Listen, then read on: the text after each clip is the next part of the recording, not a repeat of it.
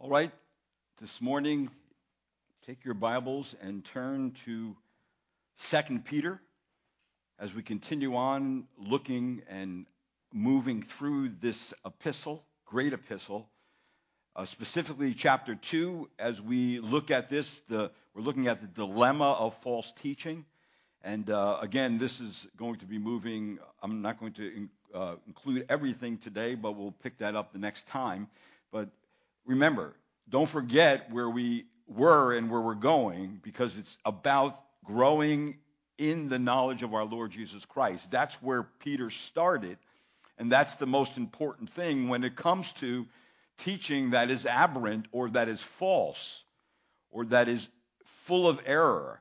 We are able, once we know the Word of God, to detect those things. So continual growth in the true knowledge of the Lord Jesus Christ will make you more holy and useful. It will make the church as a whole more ready for the coming of Christ.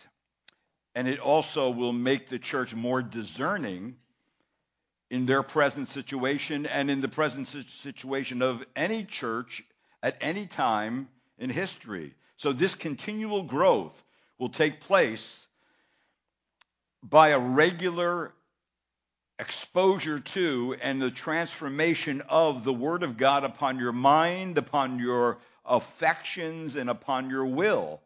And the reason for that is because we ought to be convinced as believers that the Scripture is sure, therefore reliable, that the Scripture is light, therefore illuminating, that the Scripture is truth, therefore revealing, that the Scripture originate not from man but from God, and therefore it is trustworthy. So by the Word of God, you will be more able to detect threats to the church, threats to your own development and thought life, as we begin to see and examine what is out there, what we hear all over the place on the internet, reading in books, on television, and other sources, that false prophets are a threat.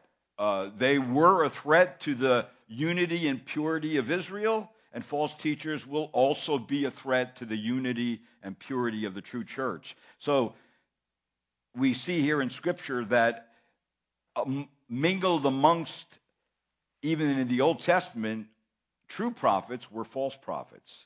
And if you notice in verse number 1, it says, "But false prophets also arose among the people, just as there will be false teachers among you." All right? So the Bible is telling us, listen, don't be surprised when these things happen. They're going to happen. Be ready for them. And that's the point, that we are to be ready for these false teachers to come on the scene. And then how do we get ready? By knowing the truth. That's how we get ready. Now, last time I looked at what is the definition of an Old Testament prophet, and we concluded that an Old Testament prophet, and any prophet, whether it's in the New Testament too, the New Testament prophets, all right, they were given direct revelation, and they said, "Thus said the Lord." That was the main thing that they did. The Lord first spoke to the prophet, and then the prophet turns around and speaks to the people. So that's how the prophets operated. And God never gives a word to the prophet for the prophet. The prophet always got the word from God and gave it to the people. And sometimes he gave it to the king, he gave it to the priest, and sometimes he gave it directly to the people of Israel and Judah. And so God is always speaking to the people through his prophets. So a prophet is a person to whom God gives this gift, that whenever there is a need, God speaks directly to that person, the prophet, and then he in turn takes the message to God's people. So the prophecies did not originate in the prophet's own thinking, but from God's mind. And that has to be the major point of what a prophet does. A prophet didn't study to get his message. A prophet got it from God and gave it, and then had to study it later on. So the Word of God never had its origin in the impulse, the desire, the whim, or the will of men. Never. Now, if a true prophet is one who receives direct revelation from God, then a false prophet is one God has not spoken to, yet that person speaks. They tell the future, but it doesn't come from God himself. Instead, it comes from themselves. It comes from their own imagination, their own mind.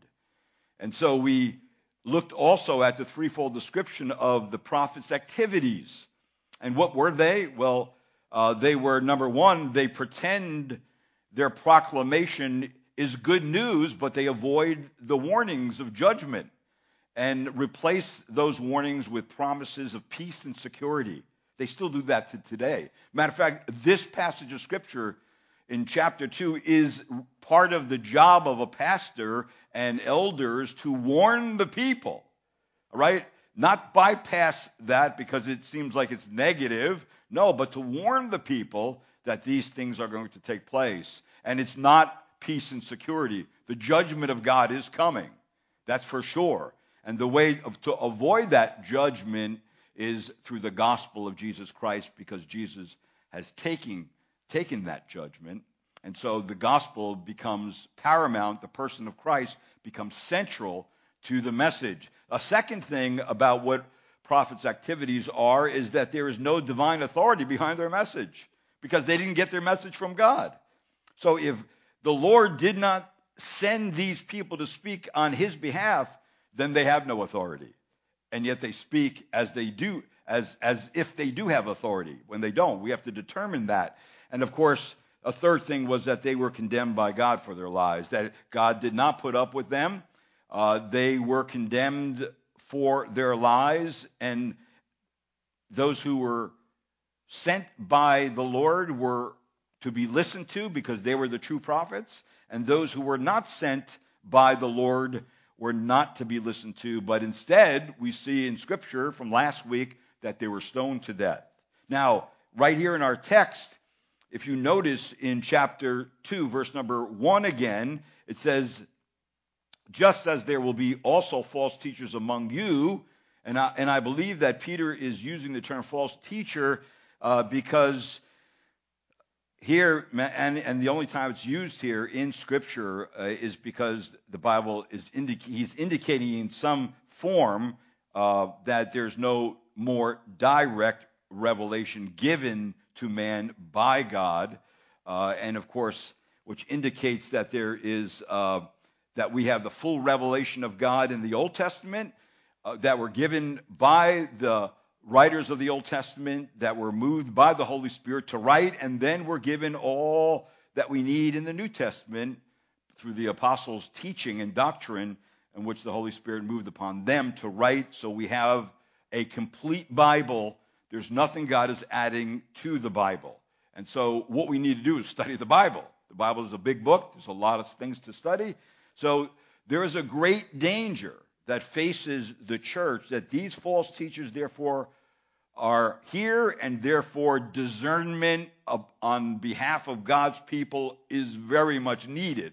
We need to know what the Bible teaches. So that led me to my first major point, and that is the discerning the threats of false teachers to the church. Now, the use of the future tense in verses 1 through 3, will, are all very important, because they're pointing to the fact that just as false prophets were present in the past, the future arrival of false teachers are now here. They are here amongst us. People of God, of course, must be ready for them. And so I began to look at 6 reasons false teachers are a threat to the church. The first one being in verse number 1, it says, who will secretly introduce destructive heresies. All right, that's the first one. There's 7 given in these 3 verses, and that's the first one, that false teachers cleverly teach destructive heresies. That these teachers bring in subtle deviations from the truth. Say they will actually infiltrate with clever false ideas into different groups and different settings of believers.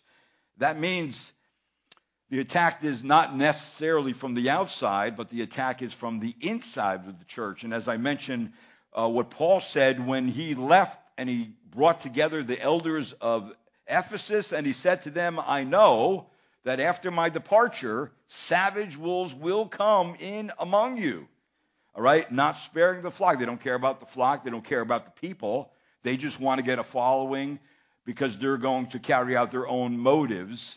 All right? And we'll find out what that is. And of course, he said also that from among you, your own selves men will arise. So even from amongst the body of believers, they will rise, speaking perverse things, twisted things that will draw disciples after them. And most of the time, these people are very skilled, many times in language. They're charismatic. They have a magnetism about them. They draw people in. They're friendly. They're very sociable, and they're very likable. And that's the danger in all this, that those are the people that can gather people around them, but they are always the focus of attention. So, in other words, when they speak, their words do not line up with the Bible. They do not square with the Bible. The term, it says here, secretly, they secretly have an idea that creeps in alongside the truth under some sort of cover, that these teachers are not necessarily hiding their teaching. Matter of fact, I believe they believe their teaching. They believe it, and they're really covering it up. Satan is helping them covering up their teaching to the degree to which their teaching differs from the apostles' teaching. It's different, but they're trying to get as close as possible. So in other words, what they are introducing is not easy always to catch. It is packaged very creatively in Christian lingo, in a character that is likable, and however, their teaching does not have a sanctifying effect. But as it says in Scripture, they bring in destructive heresies. It actually has a destructive effect, spiritually destructive. It wants to divide and destroy the church. It wants to lead disciples out of the church. And it wants to prevent people from getting into the church. So the outcome of this false teaching is the eternal loss of fellowship with God. It's like what it says in 2 Corinthians chapter 4, verse 3 and 4. And even if our gospel is veiled, it is veiled to those who are perishing, in whose case the God of this world has blinded the mind of the unbelieving, so that they might not see the light of the gospel of the glory of Christ, who is the image of God. Now, what they introduce is not healthy, because their teaching aims at ultimately denying essential doctrines of the Bible, especially that of the person and character of Christ. The Trinity. Many in the movement are actually modalists. They are not Trinitarian. They deny the substitutionary atonement of Christ. And of course, that leads to other doctrines that are that come in that end up being doctrines that get confused and mixed up and twisted, and so people cannot necessarily see what the truth is. So we are to discern who are Christ's real disciples and accept them, but then keep in mind that we are never relieved of our responsibility to discern truth from error, to discern, as the Bible says, the spirits. We must be aware that there are those who really pirate the name of Jesus for evil purposes. And last week I was starting to mention the Word of Faith movement that many thousands and thousands of people are involved with. But, brethren, from that movement, there are many false teachers because it breeds false teaching, and both men and women who have a false gospel. Now, they have within their movement certain criticisms against anyone, whether it's in their movement or outside their movement, that oppose them. And I mentioned the first one last week, that whether it's the Word of Faith movement, whether it's the charismatic movement, whether it's the New Apostolic Reformation movement, they have this first thing is that you shouldn't judge anything. Don't judge, right? Doesn't it say in Matthew 7 not to judge? Well, in Matthew 7, it actually says you should judge, but it's how you judge. It means not to judge hypocritically. It's caution when you are judging others, and careful when you are judging others, and exercising discernment with biblical parameters. That's how we're to judge. And then, of course, 1 Thessalonians chapter 5, which Greg read this morning, says we are to examine everything carefully and hold fast to that which is good and abstain from every form of evil. So hold fast to that which is right and true and good and throw out the rest. Now, what are we to test? We are to validate and prove what is genuine, what comes from the Word of God. All right, we, as it says in 1 John 4:1, which we read this morning, it says, "Beloved, do not believe every spirit, but test the spirits to see whether they are from God, because many false prophets have gone out into the world." So we are to teach, we are to examine and test their words. We are to compare their words with the objective standard of judgment that comes from the Bible. And then, of course, we are also to test out their imitations and the deceptions that come along with their teaching, usually backed by the enemy himself, their words, their deeds, their appearance. Because in Matthew 24:24, again, there's going to be false Christs and false prophets will arise and show great signs and wonders and mislead, if possible, even the elect. So we are to expose fraudulent leaders and teachers, whether they're on the radio, TV, internet, because the speed of communication and the speed of even publishing today is spreading error everywhere, and we have to be ready to know what is true and what is not true. Now, there is a kind of like a ministry evaluation that we can use to test those things. One would be, does the work exalt the true Christ? Another question could be, does it oppose worldliness? A third question could be, does it point people to scriptures? A fourth question could be, does it elevate truth? A fifth question could be, does it produce love for God and love for others? Another question could be, does it produce maturity in Christ, in growing in the Lord and adding to your faith? And then, does it get the gospel right, which is a big one? Does it get the gospel right? So when we judge, we are to judge doctrine, but we are also to judge behavior. We live in a culture that values autonomy to the point of irrationality. The present day mindset is we can do and should do whatever makes us happy, and no one has the right to hold us to any standard but our own. That's the mindset of our day. Now, this is the great sin of the postmodern age, and that's the sin of judging. You have no right to judge me. You have no right to judge what I do, what I say. I can do what I want. But people don't realize that Christians are to judge, and they're to do it in the right way. Now, there's a second criticism that goes along with that one, and it's this: the Word of Faith movement brings up the criticism is you shouldn't name names. If you're judged, don't name names. And yet, when you come to the New Testament, what do you find? You find Jesus, who is pointing out the scribes and the Pharisees.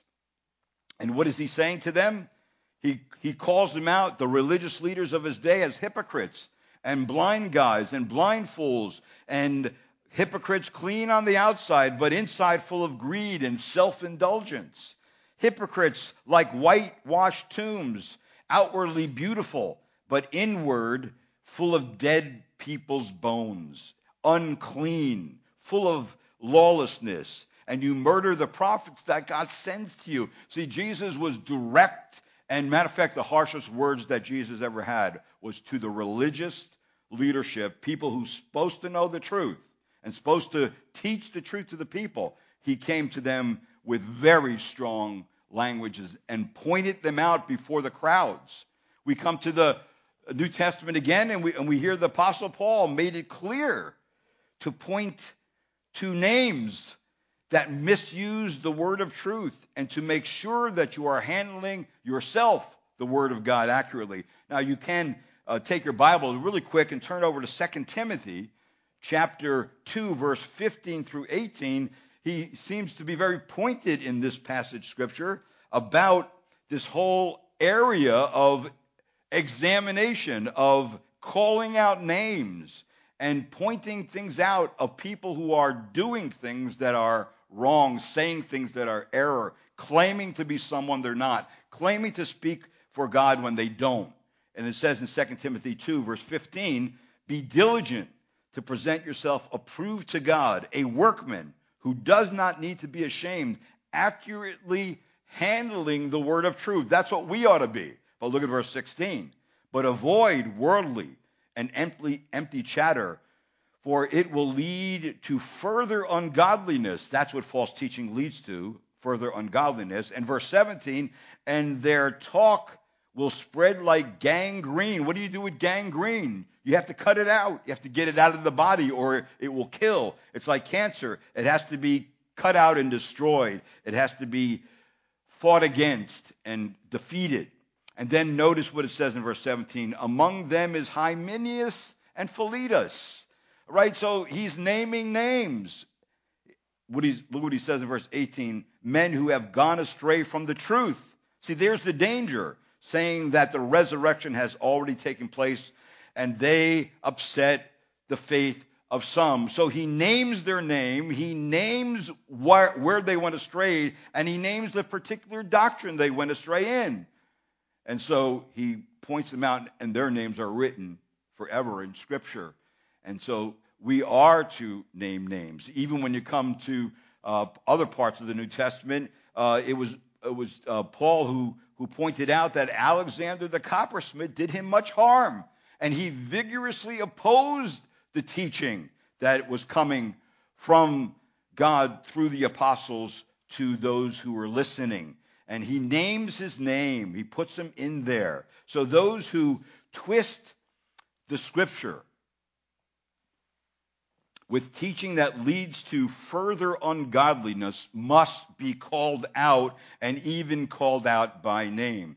We must warn about wolves, heretics, false teachers who distort the truth. There's a third criticism that the Word of Faith movement has also, and it's touch not my anointed, using Psalm 105, verse 14 and 15. And Psalm 105, verse 14 and 15 says, he permitted no man to oppress them, and he reproved kings for their sakes. Do not touch my anointed ones, and do my prophets no harm. And that word, not to touch, really is a Hebrew word that means do not take hold up, to harm, or to kill.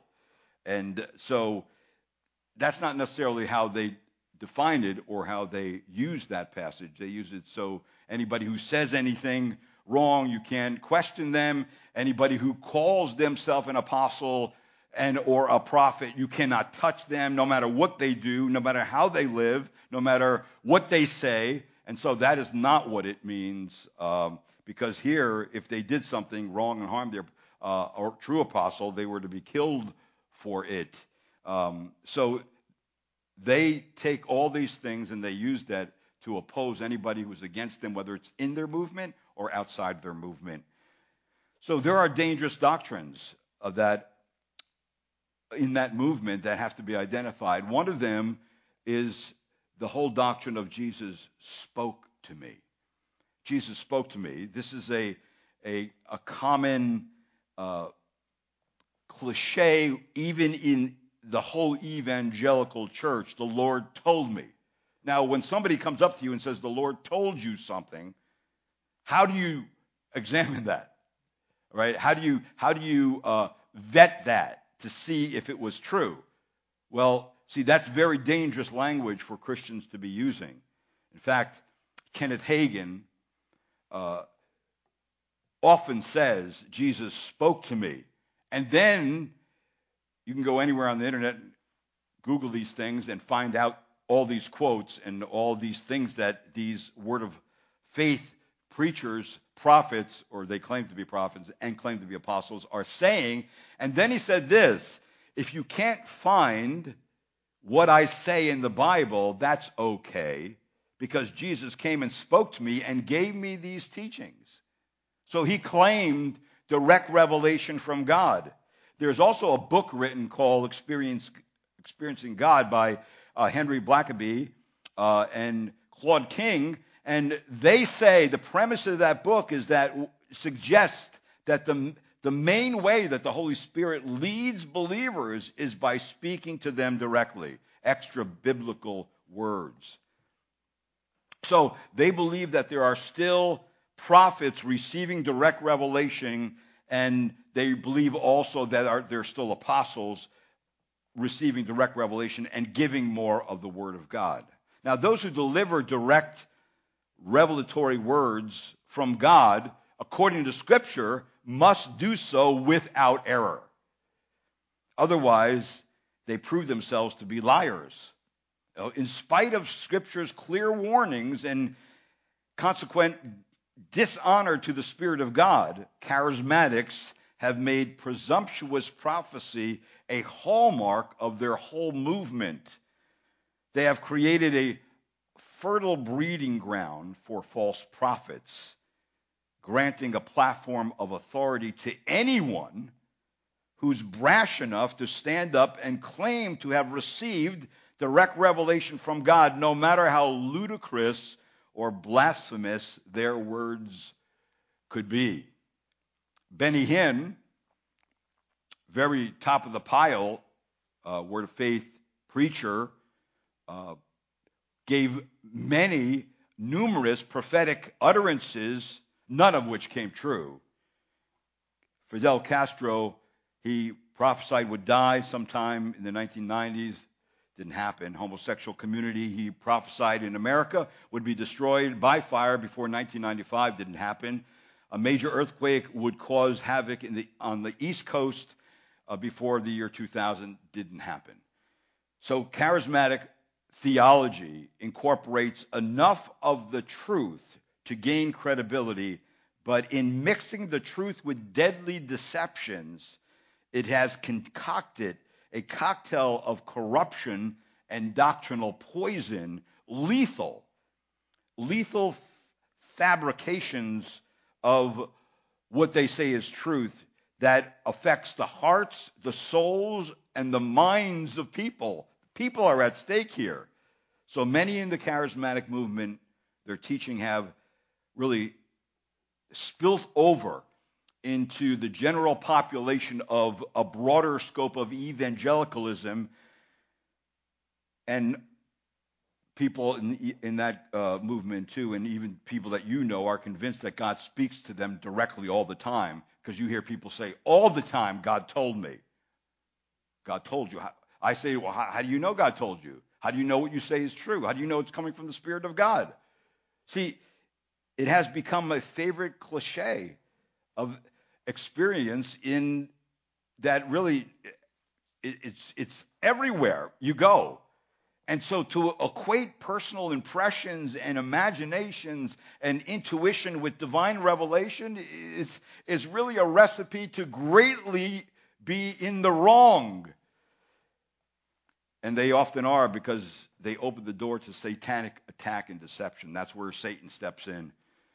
He's been moving all along, but charismatics say that the prophets today and in the New Testament were second-tier prophets who spoke a form of prophecy that was fallible and non-authoritative. So they say that sometimes they made mistakes in their report of divine revelation. Thus, they were not required to meet the standard of Old Testament prophets and biblical authors. No need, in other words, to have 100% accuracy. Now, so they use biblical terminology to refer to non-biblical teaching and non-biblical practices. There's only one fatal problem with this logic. It's not true, and it's not biblical. False prophets are fallible prophets are false prophets. And false prophets who are fallible are no prophets at all. There's no distinction made in Scripture between the prophets in either testament. The definition of prophet has not changed in the New Testament. There is not two kinds of prophets. False prophets and false teachers represent a genuine threat to the body because there are no such things. How could you have prophecy filled with errors? You don't know what's true. See, all prophets in the New Testament were subject to being tested. 1 Corinthians 14:29 tells us that the prophets were subject to the prophets. In other words, the prophets, whoever gave a prophecy, they were to be tested as to what was true and what was not. If it was not true, or if it was connected with error, it was thrown out as false. It had to be accurate, 100% true. So these modern day so-called prophets do not hold up under biblical scrutiny. They do not. There's a second thing within their doctrine, and it's that they claim to speak things into existence. Maybe it started way back with William Essex Kenyon, which was picked up by all the Word of Faith preachers, Creflo Dollar, Kenneth Copeland, Benny Hinn. And let me give you an example. Just recently, Kenneth Copeland at his church, the Eagle Mountain Church in Texas, spoke at the coronavirus and declared it gone. He did this publicly. And then Copeland commanded a vaccine to be made immediately. Now, that doesn't make sense. If you declared it gone, why would you have to also declare a vaccine? Then he turned to George Pearson, that's how you say his name, I think it's the brother-in-law of Copeland, on the platform, and said to him, at 12 noon today, the 29th of March, it's over. He killed the virus COVID-19. Copeland prophesied to kill the virus COVID-19 on March 29th, 2020. On that particular day, 144,321 cases were in the United States, and unfortunately, 2,542 people died. And then on April 2nd, that's about 4 days later, he commanded a heat wave, possibly thinking that the virus is not supposed to survive in the heat. That's how kind of he answered the critics. And on April 2nd, the high of that day was 67 degrees in Texas, and on April 3rd, it was 42 degrees, which is below average. The heat wave never came. On April 10th, 502,876 cases of coronavirus in the United States, and 18,747 deaths happened. In other words, flat out lies. But people don't call out.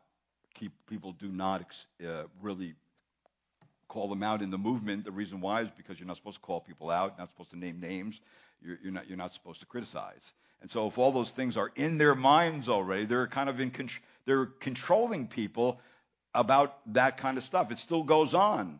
And then, of course, why do they think that they could command these things and claim things and call things in and out of existence? Because they have a little doctrine, a doctrine called the little God's doctrine.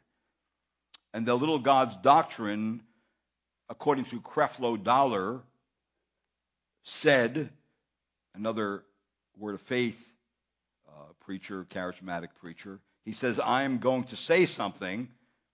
You are gods in this earth. And it's about time we start operating like gods instead of a bunch of powerless humans.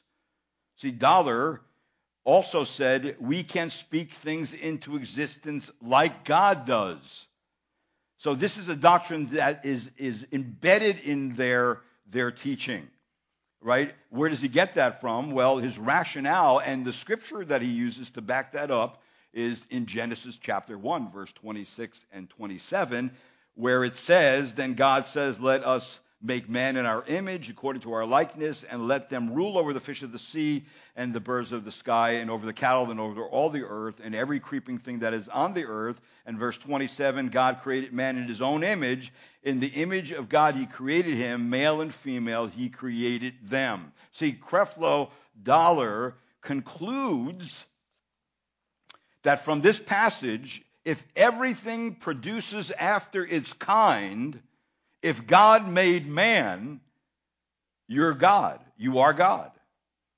The real me, he said, is just like God. So if they think that, if they think they're little gods, then they can call things into existence like God does.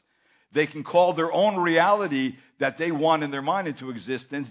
That's why they have this imagining. If you imagine something, you can have it. If you claim something, you could have it. Well, it all comes out of this particular teaching that the Word of Faith teachers assert that believers are little gods who can speak their worldly desires into existence. Paul Crouch, head of the TBN network, a national television network, said, I am a little God. I am one with him. I am in covenant relation. I am a little God. Kenneth Copeland similarly told his listeners, you're all God. You don't have a God living in you. You are one.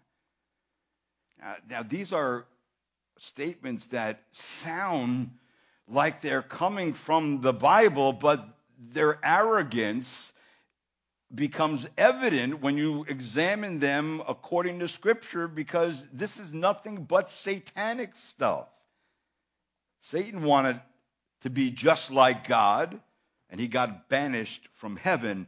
For the Bible says there is only one God. I am the Lord your God who brought you out of the land of Egypt in the house of slavery. You shall have no other gods before me. See, that is a very dangerous doctrine, but you can see how it backs up a lot of things that they do and a lot of things that they say.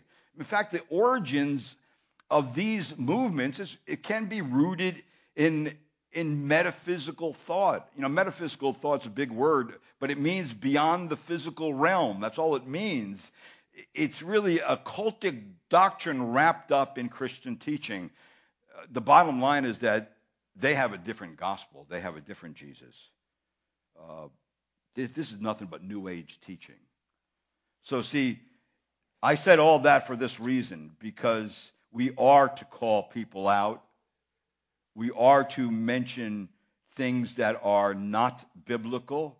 We are to, at times, mention names and bring people to the place where, because the people are listening to the internet, they're listening to these kind of people. They're out there all over the place, and they are definitely teaching people. You have somebody like Sarah Young, who in her devotional book, she thought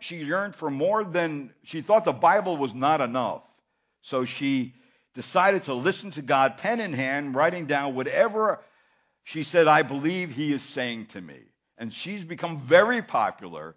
And you have all this, God told me, God said this to me, listening, prayer, and all these kind of things are going on and being propagated and moved by this very large movement, the Word of Faith movement.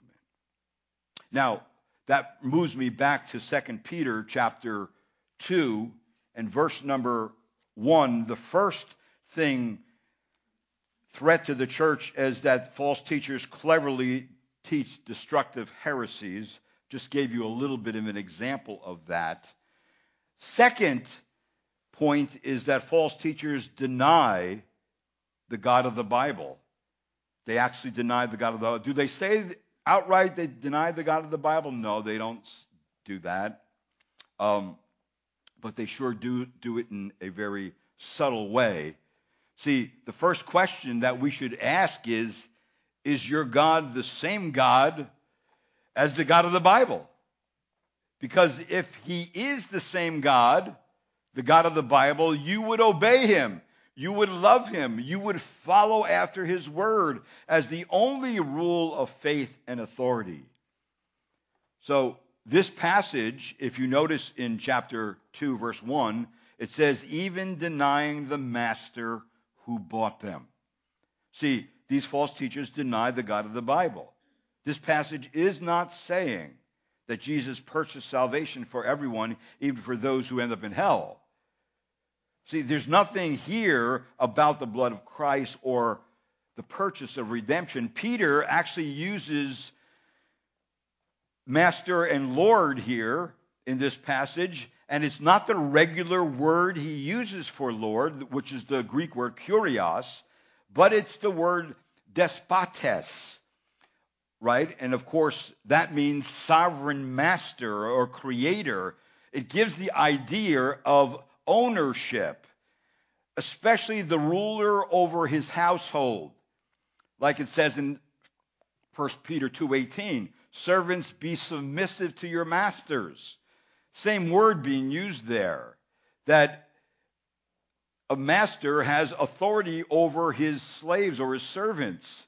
Now, coupled with another word in the passage, the word bought is a word that means to purchase, but it goes along with the word master or despotes, because a master is the one who purchased his servants, which is really precisely how a householder did acquire servants or slaves. In other words, a despot who buys something owns it. That's what it's saying here in this passage. This passage is not teaching about the atonement of Christ at all, but that these false teachers are denying the Lord God, their creator, who made them, and as creator, he owns them. So false teachers claim to be part of God's household, but refuse to submit to the master of the house and the master's word. And how do they deny the Lord? They deny their sovereign master in that they don't obey him. They also denied their sovereign master in their teaching by adhering to false teaching and adding to his teaching and taking away from his teaching. And of course, that means that the Word of God is not the measure of what they teach. They just teach what they want to teach, and it's never examined or tested.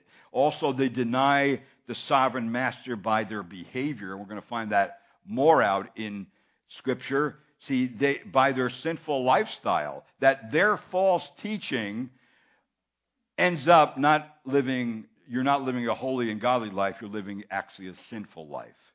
So they are living in contradiction to his life and his teaching. The life that God gives his true believers, they're living according to that and not according to what the Lord said in the Word of God. They're not living according to what God said, but according to what they think.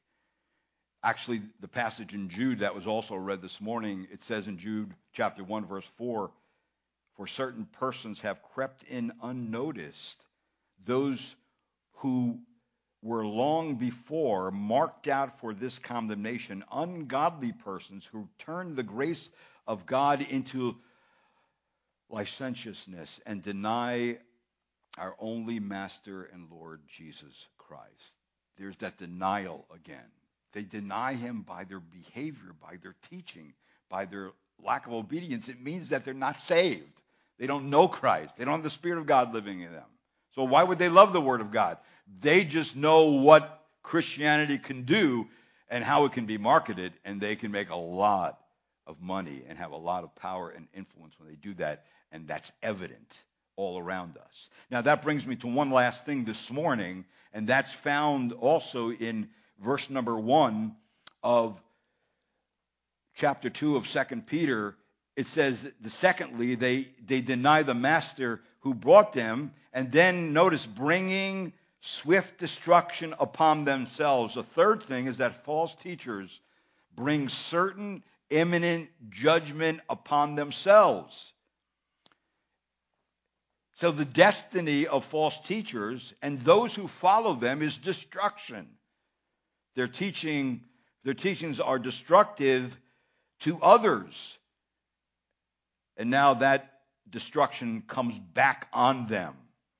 They are the ones who deny the coming judgment and stress how long the world has continued as it is, as it says in 2 Peter 3:4, where they say, "Where is the promise of his coming? For ever since the fathers fell asleep, all continues just as it was from the beginning of creation." Now, in Scripture, it says these teachers are going to be judged. They're going to be under God's condemnation. In fact, it's telling us here they already are under God's condemnation. Now, you notice in the Old Testament, when false teachers were called out and identified, they were killed on the spot. That doesn't happen today. All right? But it doesn't mean that God will not judge them. It just means that God is tarrying. See, their judgment is imminent.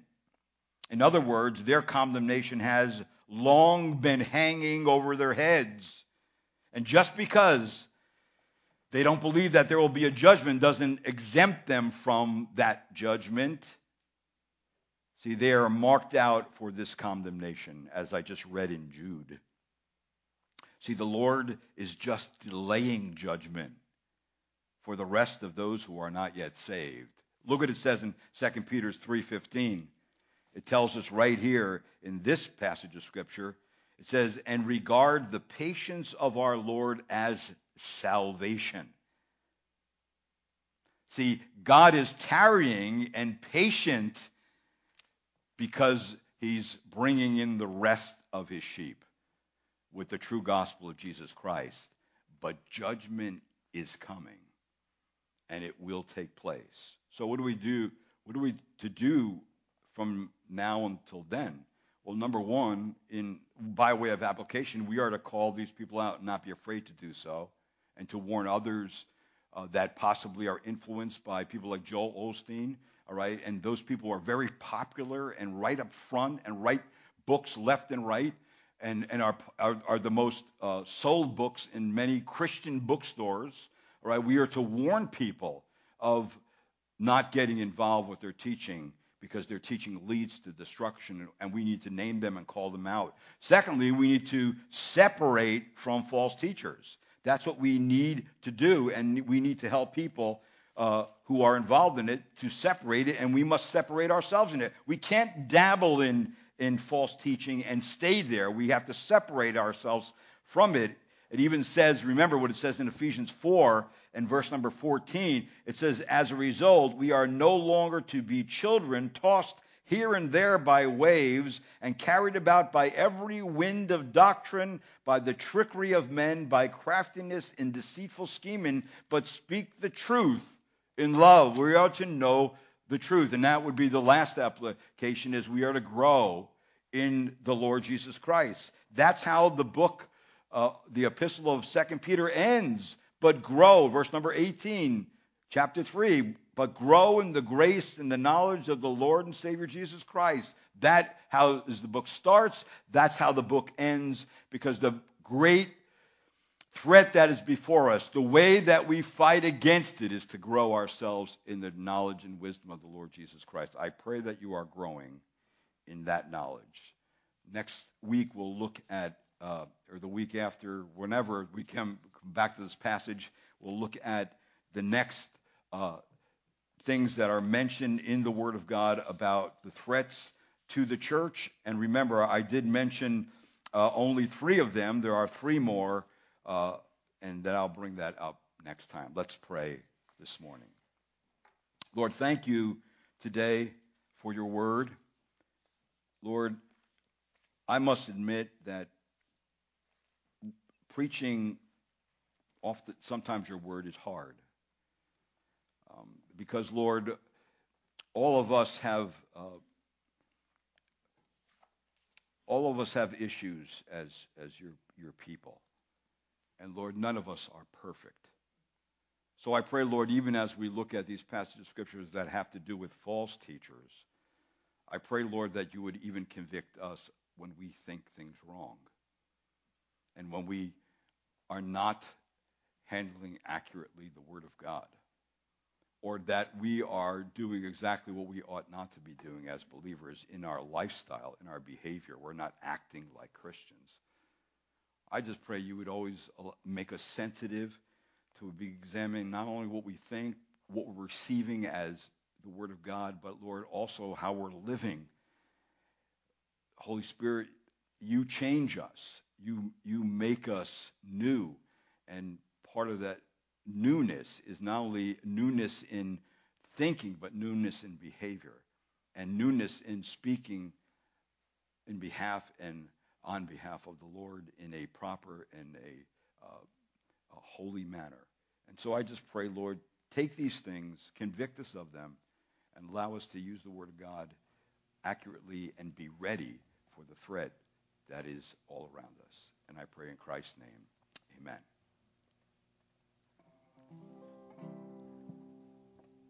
Amen. Let's sing our next song, our last song.